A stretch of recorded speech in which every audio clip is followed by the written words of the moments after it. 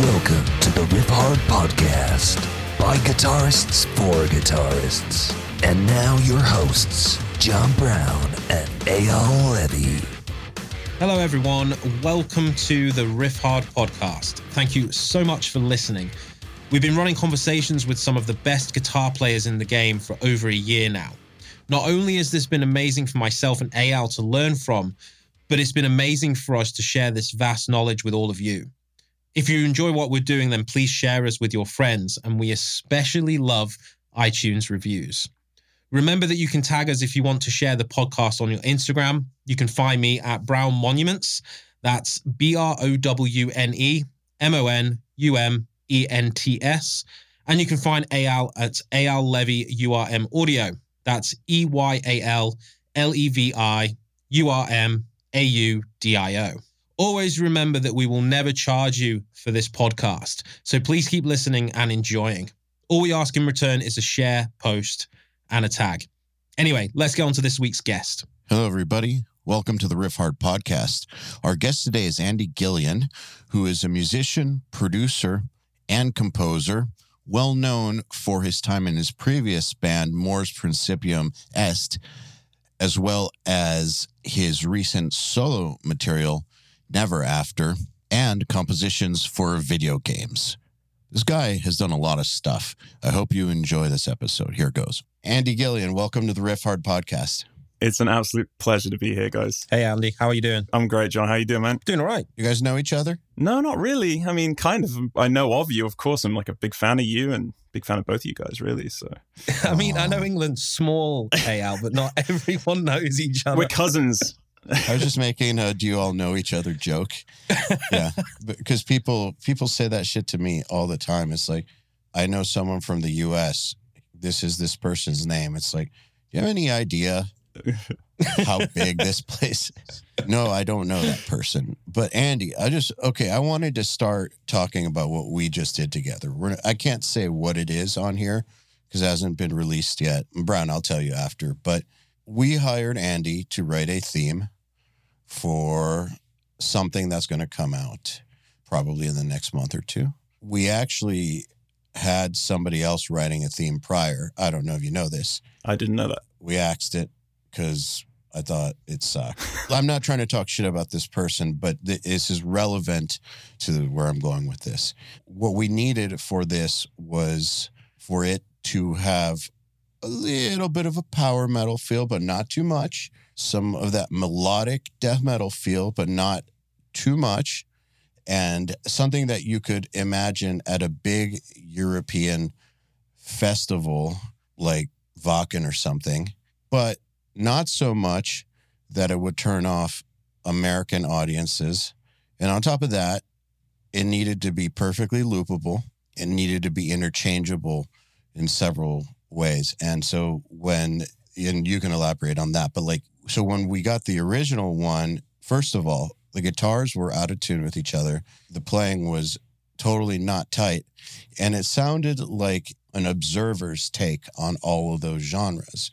And so myself and the other person started thinking about who do we know that can pull this off. And she had mentioned you, and I had heard of you. And so I just went to your Instagram and watched 15 seconds of some live stream you did. I was like, cool, call this guy. Which was interesting to me that when you know that someone's able to do something, you can tell instantly. There's no questions about it. And then when we hired you and you delivered, it was exactly what I knew I was getting myself into based off of that one little Instagram clip where you're just recording something with your iPhone or whatnot. Yeah. So first of all, great work. Wow. Thank you so much. But second of all, I want to talk about how you took the brief we gave you and made it exactly what we needed. Because Riff Hard students, we have this thing called King of the Riff where Brown puts out this brief. It could be as simple as write the new James Bond theme, right? Or this month, it's a technical death metal challenge. Brown can elaborate on what they are, but there's always a brief and people submit according to this brief, and the winner walks away with some prizes. But it's a big challenge for people to actually follow directions, but then also make a cool piece of music while following those directions, which you absolutely nailed. Thanks so much. I had no idea about that backstory, by the way. I'm hoping it wasn't John Brown's first attempt that got fired. No. And then you came to me. We did not ask Brown to do it because it's not my style. Well, and you wrote your riffing is on the theme to this podcast. We didn't want it to be we didn't want it to sound like this, basically. In terms of the question, like, how did I approach it? I guess I approached it exactly the same way I'd approach any songwriting, which is the phone comes out and the first thing that comes into my head is usually a pretty good indication of where I'm going with this. And this theme came to me straight away, and I think I'm getting better at that as I get older and mature as a composer.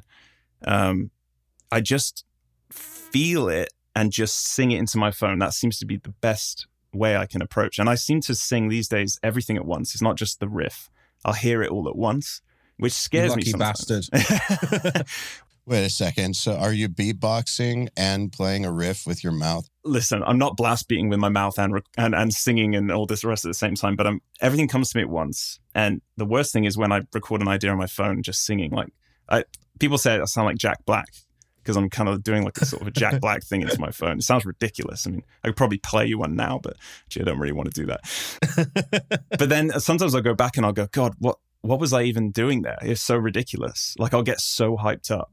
And this thing won't even make sense to me when I come back around to listening to it. But this one thankfully did. And I don't know, I just feel like I've absorbed so much music over my life, like a sponge. I did all my like weightlifting as a kid in terms of music, like just absorbing, listening. And I think I just really understand genres and music. And thankfully I'm able to, it all just goes in and it's like the Power Rangers assembling and creating this the Megatron thing or whatever. I don't know what I'm saying anymore, but yeah.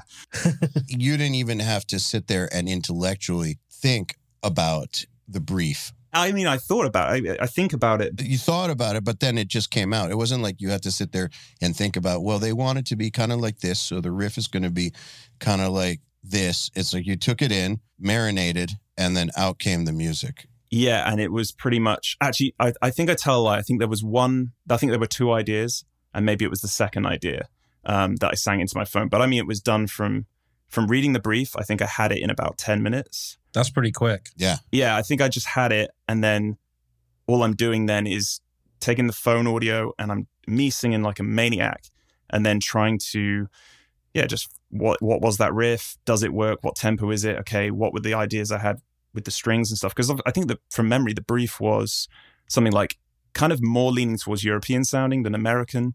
So I kind of was thinking maybe Winter Sun, and obviously I don't want to give anything away about what the project was, as you said, but... I actually know what the project is, so you don't need to tell me. Oh, you do, right. But obviously I'm not going to say, but... I worked out what it was from his explanation. I was trying to have in mind the project and possibly if there's a person involved in that project, that person's personality in a way. So I did really try to bring out everything in the brief and, whatever was in my mind to do specifically with that project to kind of breathe life into it like that. And I think maybe that's easy to say and it's a little bit wanky and it's a little bit, pretentious sounding, but it works. This all just comes from the heart. And I never sit down and go, okay, let's like get the circle of fifths out and where's this theory? What should we do based on theory or anything? It's just from the heart. It just comes to me like, that's the tune. I think that works. Great, done.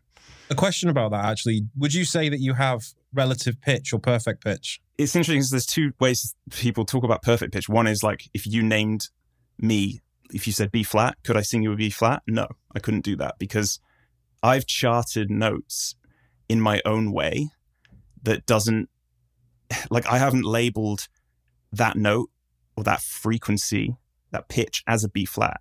In my mind, from being very young, growing up with music, I've labeled that with an emotion or... Okay, right, yeah.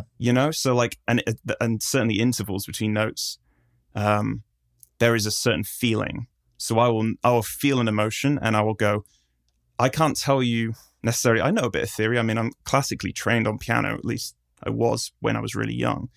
But none of that theory really was, well, first of all, not interesting to me. Second of all, I never used it in songwriting. Songwriting always just, like I said, came from the heart, which is, again, it's easy to say. It sounds a bit sounds a bit wanky or whatever, but it just like, I go, okay, I know this song's got to go here. I feel it in my chest. I feel that emotion, like my whole body changes, the physiology of my body changes. And I go, I know where those notes are.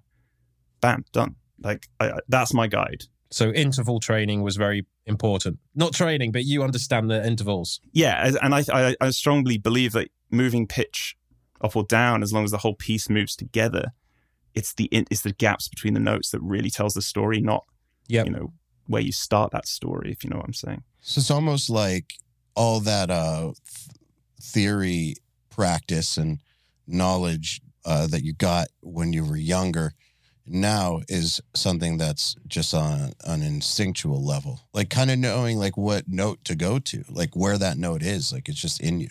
I would argue that knowledge comes from living and breathing music rather than understanding the rules that someone wrote after the fact.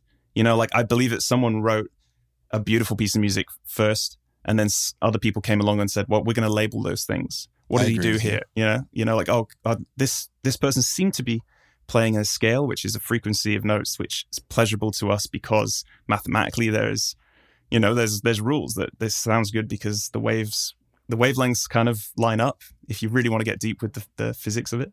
And then people start to label those things as like a major scale or whatever, and a minor scale because it sounds a bit disappointing because the third is slightly flat.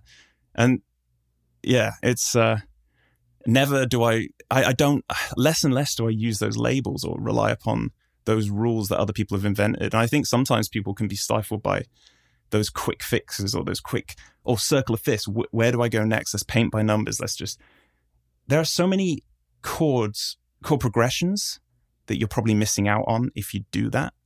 And there's so many chords. I mean, you could just slam your hand on a piano and hit all kinds of notes, create beautiful dissonance that no one would ever tell you was right. There's no rules really that can work. There's so much you can do which is not in the rule book. So I learned theory in high school, but I never went nuts with it. Like I didn't take it to the level some people do. I also didn't do well in math and science, so it kind of makes sense that I wouldn't do great in theory class either. I mean, I knew the basics and know the basics, but it never affected my writing.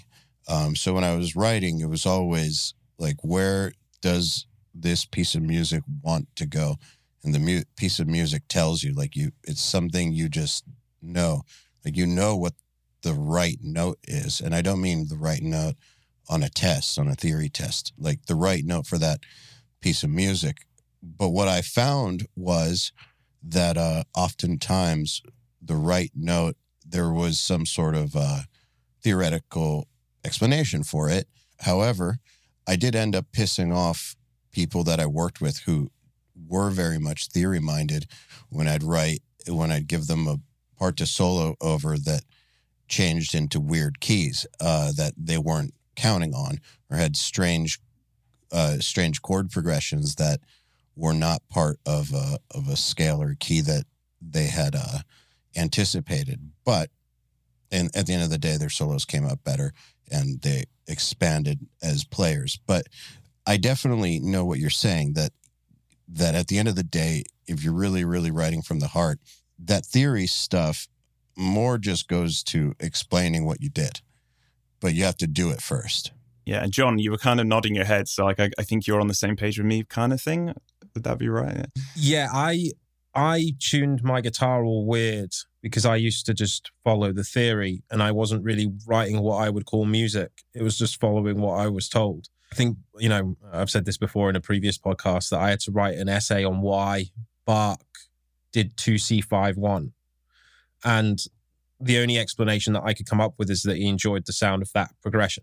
I couldn't really label any other way why he would play that at the end of nearly every single piece of music. I kind of got in trouble for it because I didn't explain it.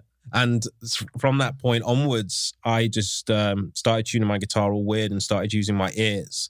And as Eyal's already said, it's the intervals that you use between the notes that makes the music. I think you actually said that as well, Andy. Yeah. Totally agree with that, and that's so interesting that you actually took to tuning the guitar in an insane way to break out of that box you were in. you know? It helps. I think it helps real, I don't want to say amateurs like in a negative way, but if you're new to music, I think it helps. Those kind of basic rules, you learn the ropes. But then at some point, you've got to really break out of that. Otherwise, everyone's writing this. I mean, everyone is writing the same music. It's the same 12 notes. Yeah, well, that's right. The weirdest thing for me is that, when you learn theory, especially with the guitar, which I think is kind of a backwards instrument if you compare it to something like a piano, everyone just learns the shapes of everything rather than actually listening to how it sounds. Like, when people say, I want to play this piece in Lydian, and then you just hear the Lydian scale up and down. It's like, you don't know how to play in Lydian. Yeah, and how much can you do with that? I mean, really, how much can you do that differs from the next person who's doing the same thing? I mean, all three of us guys could probably relate to the pentatonic, sort of the basic blues thing that we all learned first. I learned it last. Oh, you did? Yeah. Wow. That sounds so cool. That you are a rare breed. But to me, that once you learn that, and maybe Ale, you're an exception to that, but I would sit in front of the TV just jamming on guitar to every commercial that would come on. Every advert that came on TV, I would play, and I would think I was the best. I mean, I was only like 10 years old, but I was just loving it. I was going for it. But all I was doing was the same licks from pentatonic minor, and that is so limiting. When you break out of that box, there's so much more fun to be had. The breaking out of the box thing, though, that's the tough part because it's easier said than done. I do think, though, what Brown just said about creating another tuning just so he would not know what was going on. I've done the same thing. Just make a tuning where you don't know what's what, and so you are forced to just find things that sound cool and that work. And A, you'll come up with stuff you never thought possible, I guess. But B, you have no choice but to actually listen. You are broken out of the box. You're in the dark, right? You're just literally stumbling. I think that thinking outside the box is hard to just do, because you almost don't know what the box is that you're in because you're in it. It's hard to see when you're in it. So you have to create a situation where you have no choice. You are actually destroying that box and then making yourself work within that. It also gets rid of the pattern. We as humans love pattern repetition. I'm sure everyone can relate to this. You always go to the same chords when you pick up the guitar for the first time in a while. The shapes that you like to play, make sure you can still play them. And if you tune your guitar in a weird way that you don't understand, then none of those chords work anymore. And you have to start from ground zero, which is one note at a time to build your chords. You're using the brain very differently when you are jamming in E pentatonic minor, where you know those shapes. You're almost subconsciously you're just playing out of second nature. Your hands are moving. You don't even know what's going on. You're repeating the same things that you're used to.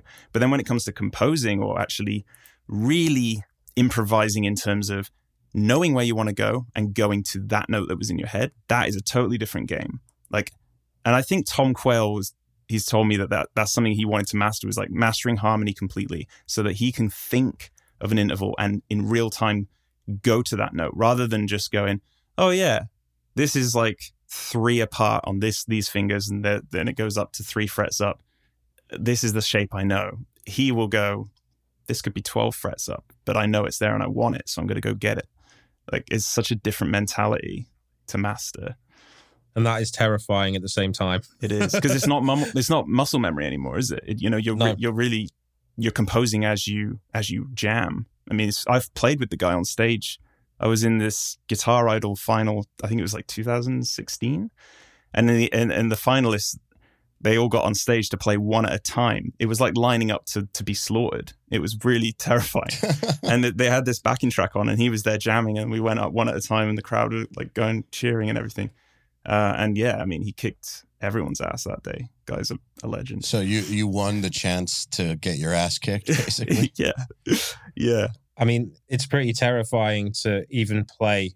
Tom actually lives about 4 miles away from me and I still haven't met the guy, but I've spoken to him a few times. The thought of actually being in the same room playing the instrument with him actually terrifies me. And you went one further and went on stage with him. Yeah. What an idiot. How often do you guys get intimidated by other musicians? Every day. I've really stopped caring about being the best. Like, and you guys probably had a time in your life as guitarists, we probably all just wanted to be the best. And that kind of drove us, or at least we wanted to be super good at guitar. But I think my niche really is in songwriting. And it took me a while to understand that there aren't that many people who can write songs and write music, really. I mean, if you look at the wealth of, the Olympic level athlete kind of level guitar players who are just shredding, like I'll never, I can admit that now. I will never be as good as Stephen Taranto or, Rick Grant. Like, there's crazy shredders, and Tom Quayle. That doesn't bother me. That's not my goal anymore, because I know my limitations and I want to put my time into composing, because I think it's more beautiful than just shredding, Do you ever get intimidated by something that someone's written? Because that's my problem. Same. That's really interesting. Like, whenever when I first saw Interstellar, when No Time for Caution comes on, where he's trying to dock the spaceship when it's spinning, like, I was equally crying for two reasons. One, because of how unbelievably beautiful this piece of music was written, but at the same time, how jealous I was that the situation had been visually and audibly captured in the most beautiful way. And that's happened multiple times where I've actually had that jealousy. Yeah, it's easy to get jealous, even angry sometimes, isn't it? When you hear someone playing, you're just like, yeah. And that's the thing. I don't think I get that jealous or that. I don't feel like an inferior complex to people playing really fast anymore. I'm like, great, you did a thing, but have you got an album? Have you actually written something that means something to someone? Has anyone ever messaged you and gone, that 300 BPM scale you just played really moved me and helped me through my divorce? Like, no way is that going to happen. But then, yeah, you're right. I mean, sometimes you do hear a piece of music and you're just like, what the hell? The one for me, interesting, you mentioned Hans Zimmer there, right, with Interstellar. And for me, it's the stampede scene from The Lion King. The score, that is incredible. Dude, it's out of this world. And I'm trying to understand it. Like, I'm listening to it like almost like it's jazz or something, because I'm going, hang on, what is he thinking? There are so many interesting ideas, which is another thing which I love about music, is not just a great piece of music, but why did the author of that music choose to do that? What were they thinking? What were they experiencing when they did it? And I have no idea, but I'm so jealous of that piece of music. I understand that entire soundtrack is actually gold. One of the best ever, yeah. Yeah, the early 90s Disney, Aladdin, Lion King, they are ingrained in my soul. Yeah. For me, it's The Dream is Collapsing. Well, we're not talking about the sing-along stuff, right? We're talking about like the scores and stuff. Although actually Aladdin had some bangers. Let's not beat around the bush here. The Dream is Collapsing is fucking terrifying. It's from Inception. Oh, of course. Sorry, I didn't. Yeah. Okay. Yeah. It's like, it's what you know. He's where he's falling, right? When he goes to the back to the beach. I thought that it was the music in the beginning. Oh, right, that one. Okay, yeah, that's cool. Where the first dream collapses. That piece of music is incredible as well. Yeah. And the one that also goes to halftime, that's all I'll say. It goes to halftime. I think that Hans Zimmer will make anybody who wants to write music very sad the moment they start trying to figure out what the hell this guy did. Yeah, I've gotten that definitely, where there's certain songs or certain pieces where I don't understand how the person came up with that in the first place. And that's, yeah, I've definitely gotten the feeling for that way more than from playing. But I used to get it from playing. Like when you get around somebody that was just so much better than you, like as a teenager, I would definitely feel the inferiority complex happening. But then, yeah, as I got older, it shifted towards, how does this person create something this amazing? What is their brain tapped into? Right now, I feel that way about Igor. I want to know how the fuck that music exists on this planet. I just want to know. I mean, it's pretty out there music. Yeah. So, Andy, when you think about taking your writing to another level, or do you think about taking your writing to another level, or do you just make more and figure that it will eventually evolve, or are you doing things to push that evolution along a little faster? I'm always changing. I'm always trying to evolve and do more, which I think is evident with the solo album I released, Never After, because that was a huge step up in terms of orchestration. And it was kind of my attempt to write a symphonic progressive metal record, really. And the amount of layers involved with that was ridiculous. And yeah, I never want to write the same album again. I find I've probably got, well, I do have ADHD, but I mean musical ADHD, where I'm trying to always do something more and trying to, getting quite bored of music. I think I actually find a lot of music very, very dull and uninspiring these days, especially. And I try and do something really colorful and different. So what does it mean, like, in day-to-day to try to push that evolution? Because, like, yeah, we can talk about, like, trying to do more, wanting to add new elements. But back to kind of what we were talking about before, that we're very pattern-oriented. We don't even know that we're in a box because we're in it. How do you actually, in the day-to-day when you're sitting there working, push that evolution along? I think it's subconscious mostly, honestly. I think that there's a natural evolution that I can see in 10 years. Like if I look at the last 10 years of whatever, like 6 albums I've written, there's such a difference. And I think that's just, we evolve as people and we evolve as musicians and we get better and we learn, we discover new things. I mean, I can tell you certain things that I did. I always wanted to be a video game composer. Luckily, I've kind of become a video game composer in my later years. I'm jealous. I think everyone wants to do it. And I've tried my whole life and I've done different soundtracks for games, but only in the last few years have I really actually managed to land games that are actually going to be released, which is amazing. I met up with a guy who, funnily enough, we're talking about Hans Zimmer, a guy called Will Hyde, who is the nephew of Harry Gregson Williams, who is a Hollywood composer who's worked on many things with Hans Zimmer. And so Will actually, I was working with him on some BBC documentaries and stuff, and I started to learn the ropes about orchestration from him, which was a level up for me. It was like, oh shit, I had all this stuff in my head, but I didn't really have the tools, and I didn't know how to express that across. And he kind of showed me the ropes with that. And he actually trained with Hans Zimmer. He worked on the Sherlock Holmes soundtrack. So I learned so much from him. And that was like a massive level up. I've put that into everything I write. And my composition it always gets more and more complicated and complex as I go. But like you said, what am I doing? I don't know. I guess I'm having fun, and I'm trying, when I get bored of it, I try and level it up. I try and do more. How outrageous can I go? How many strings can I add? Can I add 70 different layers? How many counter melodies can you get away with before it clashes and sounds horrendous? So there's like little games involved in a way to outdo myself. It's really interesting now that you raised that. It's funny because I've obviously done the same thing where I've wanted to create the most complex, crazy music that's still catchy. Most recently, I've actually been trying to think about stripping it completely down to the most minimalist form possible. I don't think I've necessarily achieved it yet, but talking about, the moments like, in those games and also movie soundtracks where it's like 2 or 3 notes with hardly any musical information and it hits your soul and it just sounds so incredibly beautiful. That is, I think, just as difficult to do as the most complex of, structures when it comes to music. And I was wondering if that's something that you've experimented with as well. Yeah, absolutely. But those gems are running out, aren't they? Because the less complicated it is, the easier it is for someone else to find that melody and use it, and suddenly it's taken. So there's an argument to suggest that the earlier composers who wrote those simple melodies, like Beethoven's Fifth, da-na-na-na, it's so simple and it works, or Mozart or whoever. So many melodies, and obviously pop melodies are so simple. Sometimes it's just the same note repeated over and over again. I think Chopin actually said, even though Chopin is such an opulent piano player and creates these crazy, crazy things that we couldn't even play with 8 hands, he still says at the end of the day, I think he's quoted as saying something like, when it boils down, that's not the actual quote. I'm sure he didn't say when it boils down, but at the core of music, the simpler melody is the more beautiful, is the more effective, and has the more impact.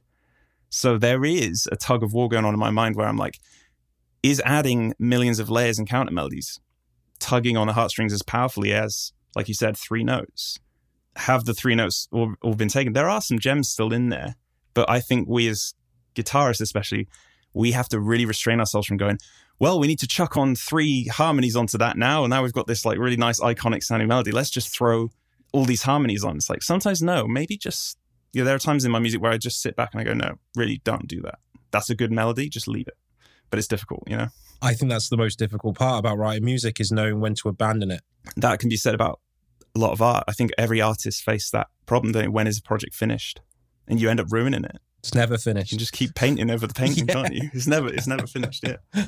And I had this issue with writing where I was afraid of getting too repetitive. I was afraid of getting boring. So I would switch to the next part too quickly or have to have layers. Like, couldn't just let it be the riff. And then I'd hear a band like Opeth that, like, back in those days, 2004, 3, 5, 6, I never thought they got boring. Maybe to some people, but to me, that was never boring. And they'd play the same riff without layers like 24 times in a row. I was thinking of Opeth when you said it because I can see the chunks of repeated melodies in my head of how many times they did it. But yeah, you're right. They were just good. Yeah, they were just good melodies. And it was awesome. I just had this push and pull tug of war of like just doing that. But how do you know if you're underselling yourself or basically selling yourself short by just repeating the riff over and over and over and over? How do you know it really is like that Opeth riff that's just perfect, that can be repeated over and over and over? Shouldn't you add a layer? And then it just becomes this fucking mental battle. Yeah, and it becomes a mess sometimes. I think I've got a good theory about this, is that music back then, people had time between albums a lot more so than now, which means that you had time to actually think about it. Time to play the riff 28 times so that by the time the next album comes out, you're done hearing the song. No, what I mean is that the song would have been finished. They probably had the same questions as you. Are we really repeating this because it's a good riff? Because, at that point, they've probably heard it 1,000 times. So you get the opportunity then to not listen to it for X amount of time and then think before you go into the studio, oh, yeah, it works. That's good. Whereas we don't really get that luxury now. There's no time for anything in life anymore, in fact, which is probably another topic altogether. I think when an idea really, like I said, with theory is not my map. It's not my roadmap. It's not my guide. That my guide is if I get goosebumps or if my heart starts to race or if I feel an extreme emotion. That's when I know I've done something that's powerful. And if it's powerful to me as a composer and a listener to my own music, it's going to probably resonate with other people.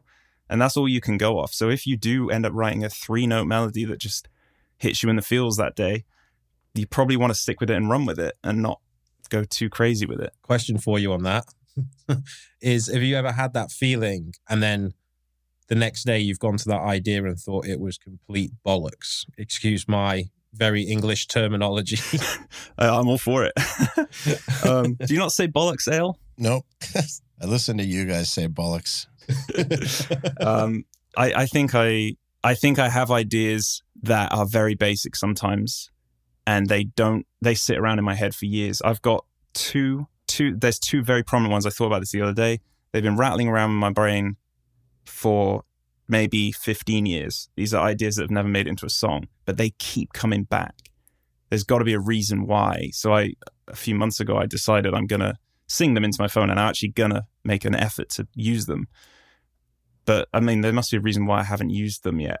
Probably for that reason, they're just quite basic, but they are just so lodged in my brain that they've got to be on the radar of being these kind of three-note strong melodies. I mean, don't you think that if they've been lodged in your head for that long, that there's a reason? Yeah. I think it's like the whole thing with the Beatles writing music and going, oh, we didn't have anything to record it. If we woke up the next day and remembered the song, it was obviously a hit. So it was good enough. Everything else got forgotten. And there's got to be a reason why these melodies are still rattling around in my head saying, Andy, for God's sake, we want to be on the next record. Please use us. And I just haven't found a place for it, but I will. I'll have to get them out there now. I definitely found stuff that I wrote like 15 years before something else making their way in, like those types of ideas that somehow you just keep coming back to, but can't find a place for them. I've had a few of those over the years and did actually end up finding a place for most of them eventually throughout the years, and they were good. Yeah, I think that's what's happening with me. There's never been an opportunity to really use those ideas. They've never felt like they would fit in the project I'm working on at the time. But eventually, I think when they do find their place, it will probably be quite a strong idea that is worth hanging on to. If it's in your brain for 15 years, I'd say that's probably correct. Yeah. But like, what role does play in your life now? Like, and how much do you actually work on the playing? Because obviously you need to be able to play at a certain level to be able to do this genre. It doesn't play a role nearly enough or as much as I would like. And that's because of time constraints that we all face, mainly because nobody told me that being a musician would end up being 90% video editing and social media management, which it kills the mojo, and it really does. And that's something I'm really struggling with mentally at the moment, and something I would love to outsource, but it comes down to money, it comes down to resources, and yeah, it's difficult to find time to practice. I wish I could tell you I practice 7 hours a day. People assume I do, I think, but I don't. But I think knowing that you don't, more than anything, I'm wondering, okay, so you don't. You have other things going on, but you have to do some maintenance level just to be able to do what you do. Like, you cannot let it go. No, I think I because I write so often. I mean, I write music so much that guitar is in my hands more than not. But I'm not necessarily getting better. I've probably plateaued a little bit over the last, I don't know, decade even. Gone are the days of just practicing crazy sweeps for 6 hours a day and giving myself RSI and back problems. It's like these days, what's more important to me, and because we've got a limited amount of time, we've got to shoot that in one direction, and most of that kind of focus is for me composing, but that still means I have a guitar in my hand to write demos with. So I am still playing guitar, but I mean, you're absolutely right. I don't really focus. I never sit down and go, you know what? I need to practice today. I need to get better. I need to level up my guitar skills. It's kind of a byproduct of recording the craziness that's in my head. So if I have a crazy riff that sounds in my head like I'd never be able to play it on guitar, tough luck. I need to learn it. And that's probably where I do my practice. That makes sense. So you are forcing yourself to keep your level up just by the virtue of having to record the stuff that you write. Yeah, it's the composing side of my brain whipping the performing side of my brain, or whipping my body and going, yo, we just wrote this crazy riff and you're going to have to now play that. So you better learn it. And this is where actually it's a bit of a problem, because sometimes I'll write riffs that are just, almost impossible for me to play. And then I have to just commit to them. And I'll go, this is going to be on the record. I'll learn it later. I can play it well enough to get it down on stage. I mean, that's just another, that's a future Andy problem. Good luck to Andy in the future. But you're actually committing to playing them. Yes. Okay, so this is a key differentiator between a lot of players these days who will write something outside their ability and not commit to learning how to play it. They'll commit to getting it recorded, but that doesn't necessarily mean committing to learning how to play it. But if you are committed to learning how to play it right, that can be your practice time for sure. That can be when you get better. I think that's my practice time, but I think it's more of like a quality check. It's like, okay, guy comes up with a clipboard and is like, you have to at least be able to play this, to 75% of perfect. And if you can't in the next hour, that's too hard and you'll never be able to play it live. I don't think I'll ever write something I know I would never be able to play. So it's got to tick a box of, it's got to be at the threshold where I am. And I am actually finding that my brain is now writing ideas that I can't play on guitar. And it's frustrating because I'm not at the level I need to be. So it's a limit. My body is a limitation of my mind now when it comes to music. Brain is writing checks that your hands can't cash. Perfect. Yeah, exactly.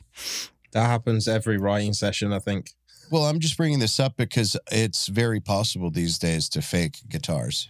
Oh, absolutely. A lot of people out there are doing that, of course. Yeah, and I'm not judging or anything, but if you do have limited time and you do want to get better at guitar, or at least maintain, and you also want to write stuff, you have to figure out how to best use your time, and utilizing the riff recording section of your day as your practice, that is definitely a good way to do it, because one of the best ways to get better at guitar, and we've talked about this a lot before, is to record yourself, because you have the truth staring right back at you. There's no way around the truth when you record yourself. So you're forcing yourself to sound as good as possible, be as tight as possible, and, multiple times, because 100%. you have to double it, triple it, quad it. Oh, whatever. yeah. When you're quad tracking, you're in all kinds of trouble. Yeah.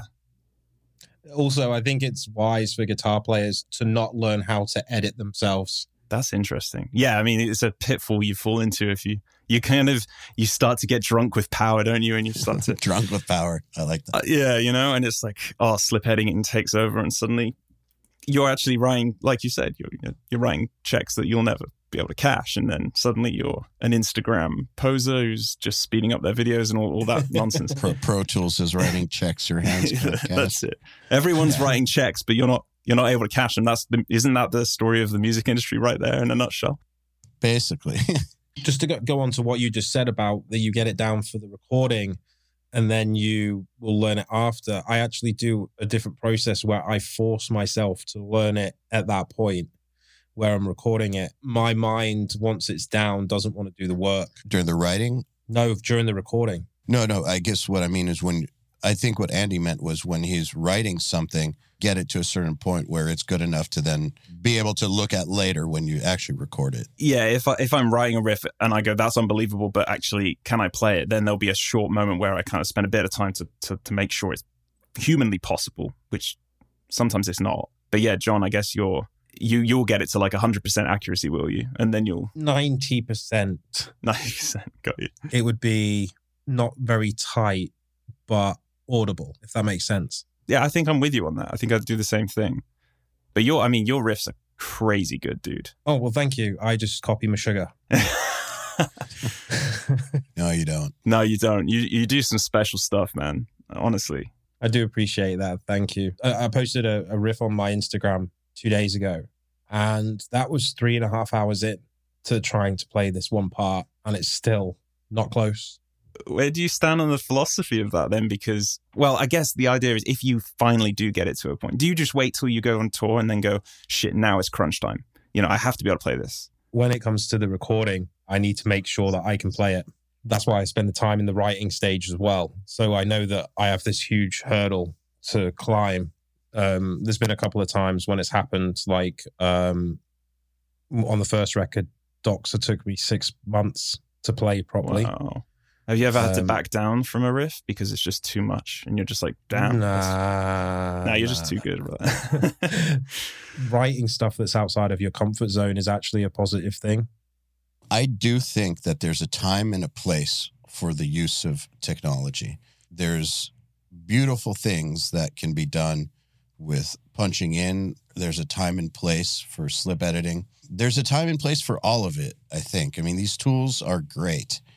The problem is abuse of the tools or improper use of the tools.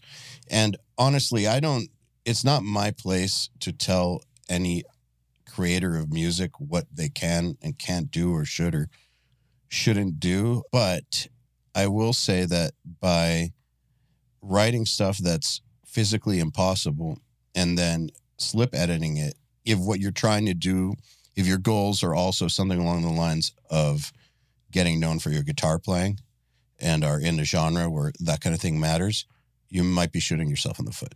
That's all. Like, you could be causing yourself problems by not actually being able to pull it off. There's a lot of currency in this world, at least, with actually being able to do the things that you recorded.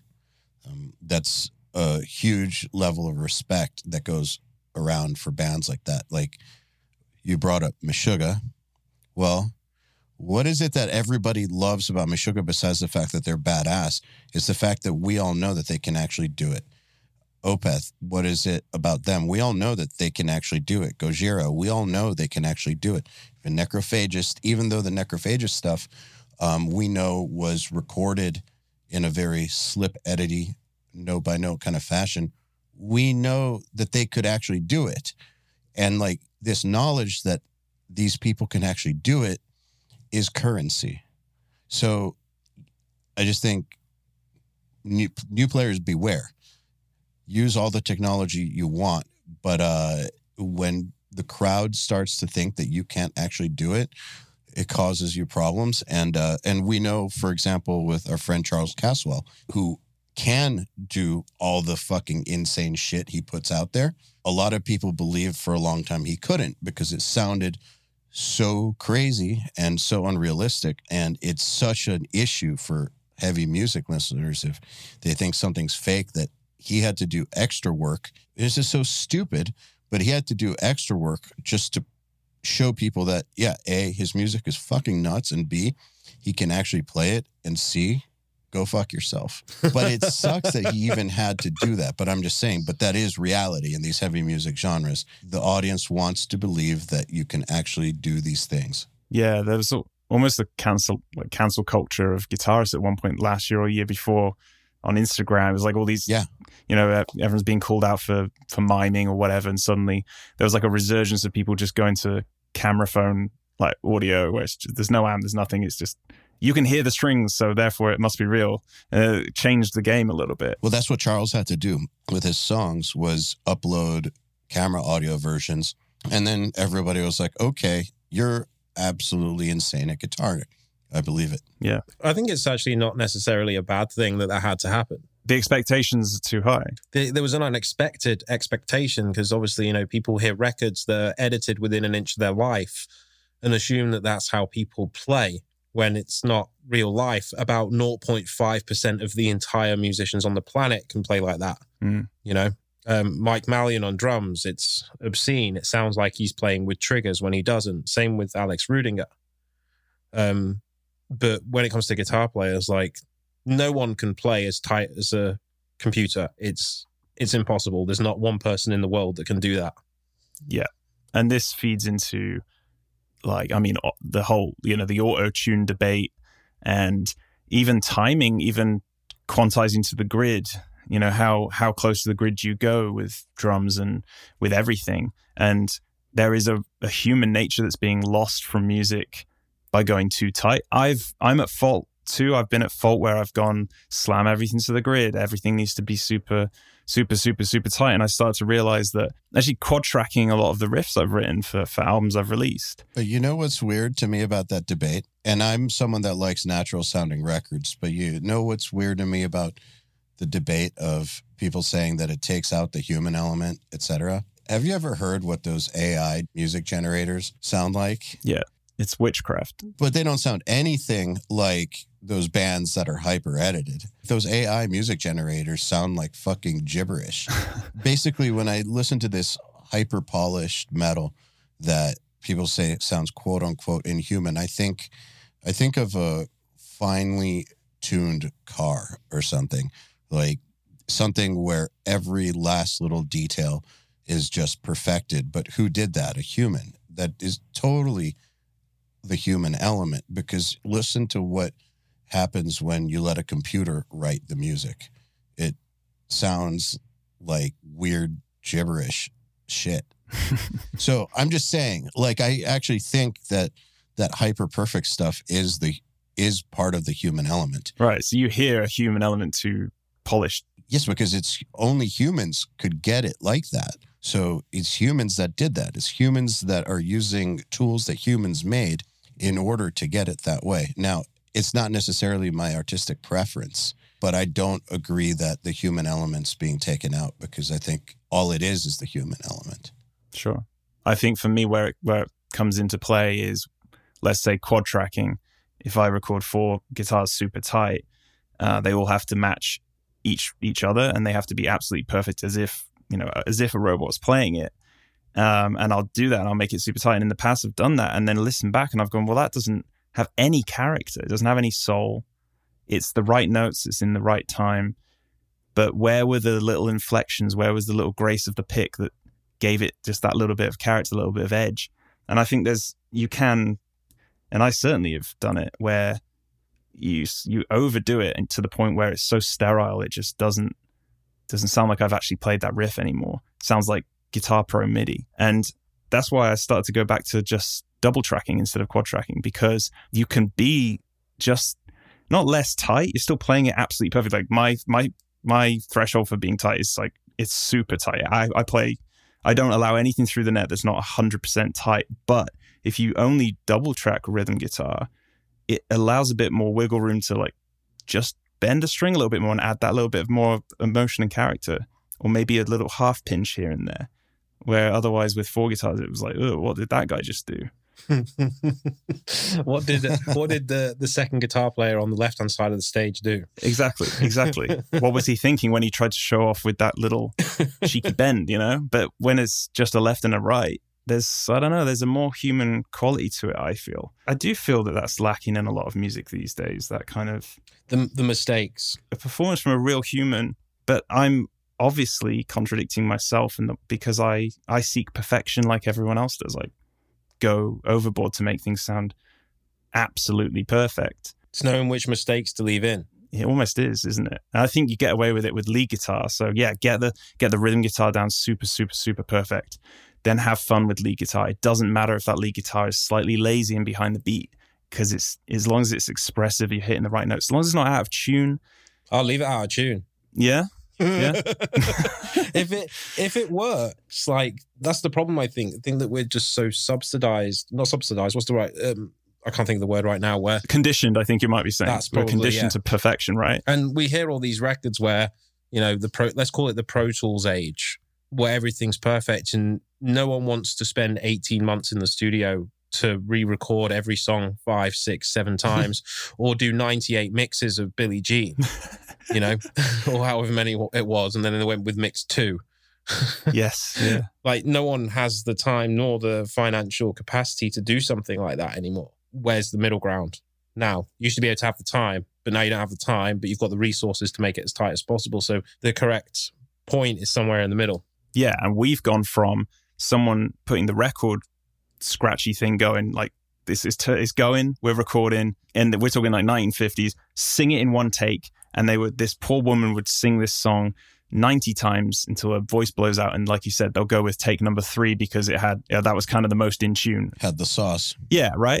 Now, look at the difference. We've got people like, you know, Justin Bieber or whatever, and I'm not saying Justin Bieber is not a credible musician because I don't know that for sure, but whatever. I'm not trying to shit on Justin Bieber because I honestly don't care, but recording one syllable at a time with vocals. I heard even Chris Cornell did that, actually. Really? So, I mean, look at the difference. Reason I'm saying that is because we all know Chris Cornell is a vocal god. So, yeah, he did that too. Yeah. I mean, I'm just as a point of reference, like going from trying to do it all in one take to just nailing a syllable at a time with this crazy quest for perfection. I mean, it's such a different approach to recording. And the new kids on the block coming in, the new people who, you know, the young kids, they'd never had to do it the way all of us would have done it in the early days. I had like some 8-track Fostex thing. I would record everything in one take on guitar. Then I would jump on the drum kit with 2 shitty mics and try and do the whole song in one take. We kind of have experienced that, and now we probably do it a much more modern way. But the new kids have never really had to do it that way. So is there a big danger now that they come into the game and go, oh, cool, so it's one note at a time then? You know, record one note of a solo at a time. Danger of what, I guess? Of raising the expectation of what guitarists can do, and for removing any kind of credibility as a performer, I suppose. I guess the way that I would see it is that the role has just been reversed. Like we used to spend all the time getting to that perfect level to record in. Now you can record in and then practice and then go play it live. Whereas it was the other way around. It's kind of just the pieces have just moved around a little bit. Yeah, I still think that the bands that pull it off live are the ones that are going to have the most currency. Agreed. Okay, so one thing is, depends on your market, right? If your market is people that don't make music, I mean... They won't be able to tell. Yeah. They won't be able to tell nor care. If they're just listening to a bunch of backing tracks live, I don't think it even crosses their mind. Like, I don't think it fucking matters. So you got to know, like, who you're making this for. But, like, again, if you're making music for this crowd of people that actually do care about this sort of thing, then no matter how the record is made, when it comes down to playing live, you'll be judged on that, I think. Yeah, and it gets worse if you're writing more difficult stuff, more complex stuff, which is hard to play, you're probably pandering to an audience of the people who stand at the back of the hall with their arms crossed, really scrutinizing every note you play. That's your crowd now. So I think the danger in that is worrying too much about what other people think.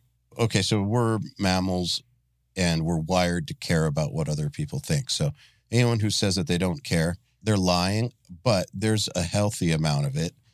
And I think that musicians caring too much what other musicians think is very, very dangerous. And I'm going to say that it's actually dangerous on a career level. I'll tell you guys after this, but like I can think of one band, for instance, that my band used to tour with. They were one of the MySpace deathcore bands that got fucking huge on MySpace. And then when we went on tour with them, and they were selling 1,500 seat places before their first album even came out, doing like 20 or 30 grand a night in merch. This was fucking insane. And they're like 17 years old, fucking crushing it. Then their album comes out and they get even bigger.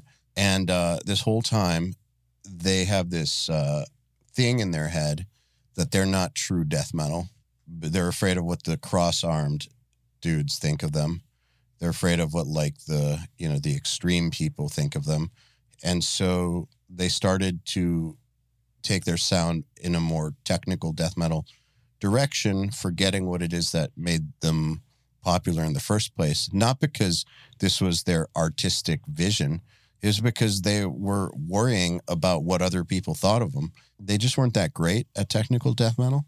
The crowd abandoned them and they disappeared. I've seen that sort of thing happen quite a few times. That's probably the first one that comes to mind. But they really went in this direction because they were super scared of what other people thought of them and completely dropped a hand grenade on their own career as a result. So I do think there's a danger in that. Like I've seen the danger in that.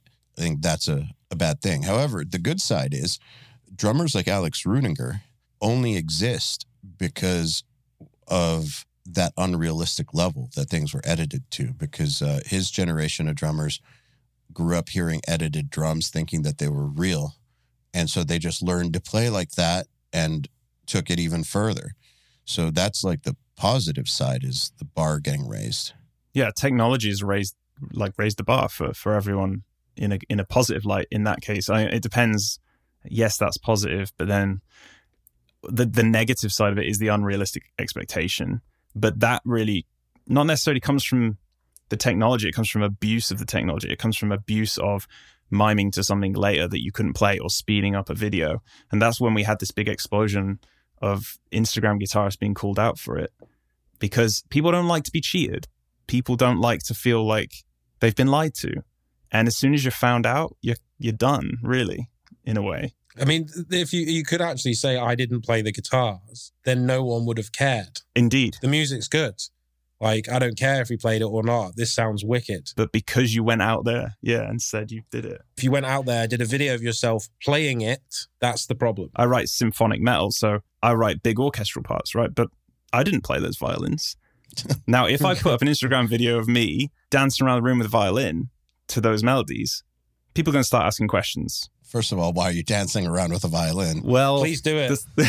This is the song in my head that's happening right now that I'm writing. I think my overactive mind is starting to write an Irish jig or something. But no, it's if you say, "Oh, I programmed this stuff," they'll go, "Oh, wow, what an amazing composer! He managed to arrange this whole piece," But I never pretend to be. I don't play violin. I don't pretend to be that. I do claim to be a guitar player, so I do have to play my parts, and that's something I make sure I can do because of this reason, and because it would feel wrong to put something out that I can't actually play. I mean, that just would be wrong, I think. But every other instrument, it's free reign. I will write things that violinists, even the best violin player in the world, can't play, because why not? I'm not a violin player, so I can do that. I'm God. In Cubase, I'm God. But when I pick up the guitar, I'm a mortal man, I think that even if you're a guitar player, if you had just said, I didn't play any of this, I hired this person to play, so all you're hearing this person, people would accept that too. If you said, I programmed the guitars, some people might be like, fuck that. But I think overall, if it was cool, they'd accept it. I don't think that's the case, actually, because if you listen to Anoop Sastri's stuff, it is programmed guitars. Yeah, I think most people would accept it. No one cares because the music's good. Yep. Anoop still played the drums, and it's still his vision. It's just that he did, like, I think he actually plays the guitar in, but plays it one or a couple of notes at a time and then does the thing. I found it interesting when I released my solo album that I programmed bass for it. And a few people asked about the bass, and I was straight up. I was like, oh yeah, I programmed the bass. And there's reasons for it. And I did it, and I don't consider that to be a problem. I like the sound of what I came up with, and it fits and it works. And that's how I worked. And a couple of comments is like, oh, I'm kind of disappointed you did that you should have hired a bass player, or you should have played bass yourself. So it was interesting to discover that. That's what I'm talking about. There will always be those. But I think overall, if you're upfront about what you did, people will accept it if it's good. Yeah, and that's why I don't pretend that I did play those bass parts, because, I mean, I could have. I was quite capable of doing it, but I'm not going to lie to you and say I did, because I didn't. Same with programmed drums. I mean, there are bands out there that program the drums on their album, and although they'll go out and say it's a real drummer. I mean, you're going to get found out eventually. People will be disappointed. No one will care, though, if you tell the truth. Like Meshuggah, Fear Factory, nobody cared. There's great albums out there with programmed drums, you know? Just be upfront about that, you know? Catch 33, Meshuggah. I'm pretty sure that's programmed. That's what I'm saying. I think it's that one. And it's one of the best. Who cares it was programmed? We've seen Thomas play it live. We know that Thomas can play it. Where do you think the line is? You think the line is just that? We got to know that the player can actually do it, the end. If we're cool with that, if we know that, all's good. Yeah, the line is how you present it. So we know EDM exists. Electronic dance music, it exists. People use loops. It's a thing. Now, metal is obviously being pushed in that direction production-wise in many ways. Kick drum now doesn't sound like a kick drum. It has to be sampled to sound to cut through it as if it's almost like a dance kick. There's many different things like that, but at the end of the day, if you present it as a metal band playing, you better back it up with a metal band playing it. If you present it as, yo, I made some loops and I made this kind of dance track and it sounds good, people are going to love it. But don't pretend that that's real guitar on there if it isn't, because people will feel like they've been lied to. Yeah. I think that it's interesting that there's an audience that gives a shit about this stuff. Because, because you go see a movie, nothing you're seeing is real. But that's how it's presented, isn't it? They've not told you that it's not real. But it's not real. There's some blurred lines for sure. I know what you mean here, because you go to a theater stage show and you see these, thespian actors giving it their all, and you're like, yeah, that was exhilarating experience, great actors, and there was no CGI involved. And then you go to the cinema and you see Gollum come on the screen. Why are we not feeling as if we were kind of betrayed there? I guess because there's an expectation now for, I don't know, are there parallels to be drawn to mixing, where you go and put like a stereo delay on something? Is that the CGI of mixing? I don't know. Well, there are a lot of people who don't like those big summer CGI filled movies because they feel like they're watching a cartoon or they're watching a video game. That's why I'm not really into the Marvel. First of all, I know that the best CGI is the kind you don't even see. It's all over every movie. But I think the overt CGI that you see in like the Marvel movies, so I personally have a hard time with those just because I feel like I'm watching a cutscene from a video game and I just can't get into it. And I think it's a similar sort of thing. Speaking of video games, yeah, Ale, has anyone ever said to you that you sound exactly like Master Chief from the Halo series? No, but I'll take it. Your voice has a resonance I can't even comprehend. Like, it's beautiful. It's like so scooped. It's like naturally scooped. I would love to know what's on your plug-in chain, but I'm guessing you just sound like that in real life. No, there's nothing on my plug-in chain. I'm just using the Rodecaster. It's amazing. The Rodecaster is a beautiful box, basically. No, nothing. Well, thank you, though. And I don't have anything against video game cutscenes. They're really, really cool in the context of a video game. But in the context of a movie, it feels very strange. Like I can't emotionally commit to what's going on in front of me. Yeah, it's lost. But is that because it's lost the human quality then? Is that because it's... Probably. Then you like edited drums and edited you said it's still human. It's just an expansion. I mean, humans made CGI, right? It's humans who are sitting there polishing that stuff. It's not machines that are making these movies. Like, it's not robots making it for humans. It's humans. Yeah, I get that. It's still art. I mean, if you make CGI, it's art. Absolutely. Really. So there is probably a human element in there. But there's something about that style of art that I have a hard time connecting with. And I guess it's the same in music. If I feel like I'm watching something artificial, I have a hard time, which is weird because I like Christopher Nolan movies and none of that shit's real. Yeah. But it doesn't feel artificial. It's so weird. Yeah, the word artificial, I think, is the buzzword then. That feeling of something just being tacky, not being credible, not being real, not being... There's a feeling that you're not getting an authentic thing. You're not getting an authentic kind of connection, maybe. Yeah, even with the understanding that nothing I'm seeing is real. Like, no one actually went into a black hole. No one's running around in other people's dreams. Do you know what's funny? The first moment that I got this feeling, because I feel the same way too. I'm not the hugest Marvel fan. Like, I appreciate them, but I don't go out my way to watch them. But have you guys seen Die Hard 4? Does he jump on a chopper or jump on a plane or some shit? The one where he's sliding. Yeah, where he's sliding down the yeah, and I actually just laughed out loud during that scene as well because it was funny. I did. It was ridiculous. Yeah. What happened? It's where he's in the massive truck towards the end. It's spiraling round. He's getting fired at by the fighter jet.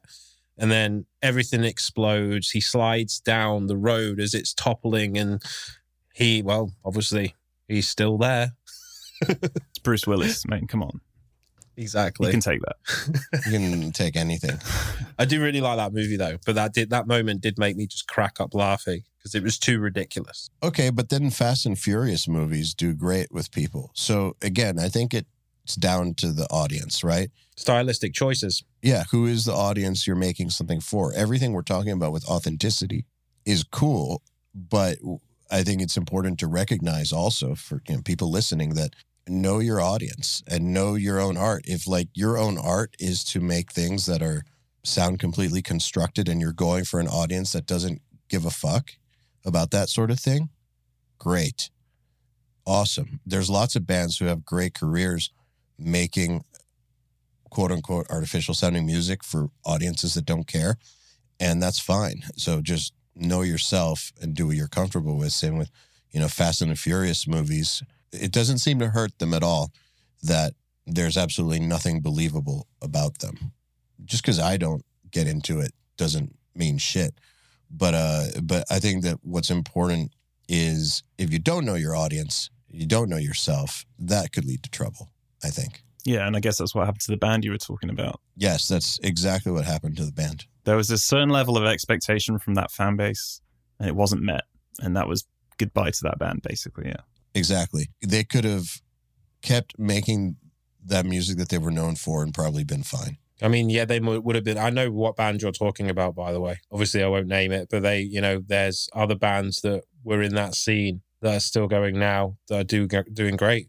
Yep. From sticking to their guns. Exactly. All right. Well, Andy, I think this is a good place to end the episode. I want to thank you for taking the time to hang out with us. I know it's like 4:00 in the morning for you or something like that. 2:30, I think. But, yeah. Sorry. Appreciate you taking the time, man. It's my pleasure. I appreciate chatting to you guys. Really awesome. Thanks for having me on. Yeah, likewise. Anytime.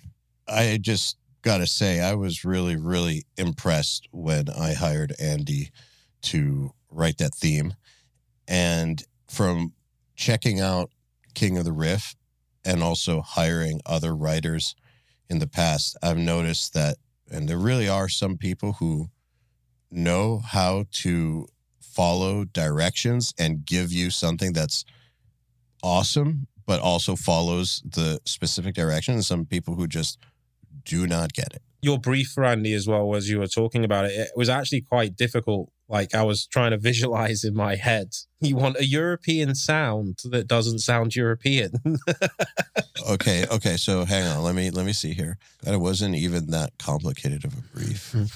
Here's the brief. What we need musically are an intro, an outro, and a middle bed that could potentially be looped. I'm thinking something not as aggressive and driving as the URM podcast, but more in your natural composition wheelhouse, mellow death-ish, where it's got some kind of almost subtle melody going on, European style more than American, and not too busy or distracting for the listener.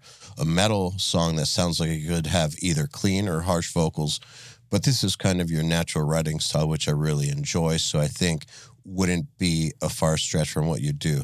I am not really looking for genty style or anything like that either. That's funny. That's why you didn't ask me, because I am gent. All right, so basically neo tech death kind of metal, but not too distracting. And not too heavy either. Okay, that's pretty difficult to do. Yeah, not too aggressive, but just right. Okay, I'm trying to imagine what that is, because a lot of tech death to me is firstly very busy and also really aggressive and really in your face. So interesting. Okay. So he did the perfect job. And also keep in mind, it had to be simple enough for someone to be speaking over. All of these things had to be going on at the same time. And literally the first thing he sent was it. It was perfect. It's really interesting. I think that writing to a brief is a skill set that needs to be learned. A lot of guitar players I've noticed over the years just write. They don't really write to an image or a video or a phrase or a word or anything like that. They just write. And I think that trying to convey music to a brief of sort requires time to understand what it is exactly that you're trying to do to portray that particular emotion. Yeah, it takes musical maturity. Yeah, and understanding basically of years of practice of listening to the way that other things are, shown through music. By, I guess, watching lots of films is what helped me. Watching lots of films helped me, and also learning a bunch of different kinds of music helped. But I was actually never really that great at writing to other people's briefs, so I don't know what I'm talking about. Really? Yeah. Interesting. I would have thought you would have been, if we go back to Darth style, I'd say you'd be all about it. Yeah, just into doing my own thing. That's what it was. Yeah, always into doing my own thing. But King of the Riff, man, King of the Riff is a way for people to actually develop these skills and potentially get hired by people like me. For sure. I mean, with King of the Riff, we go through multiple different styles of briefs as well. It's everything from writing like a particular artist to writing through to theme songs based on a film, or we did one on anime, which has its own set of sort of rules that you follow as well. If you listen to a lot of anime soundtracks, all the way through to writing in particular keys, writing with a certain set of notes minimally. We've had loads of variance levels of briefs, and some people, repeat names keep coming up and they keep smashing it as well. Because they know what they're doing. They know what they're doing, or they've worked out what they're doing from doing King of the Riff month in and month out and exploring different ways to write music. I think that's the most important element of King of the Riff. It just gives everyone a different sort of perspective on how they can approach writing music for themselves. And win some sick prizes. And win some really sick prizes. Yeah, guitars, amps, pedals, plugins, drum packs, you name it, we've had it. All right, Brown, it's been a pleasure. Go to riffhard.com, get on King of the Riff. See you next week. See you next week, mate. Thanks for listening to the Riff Hard Podcast. We'll see you next week.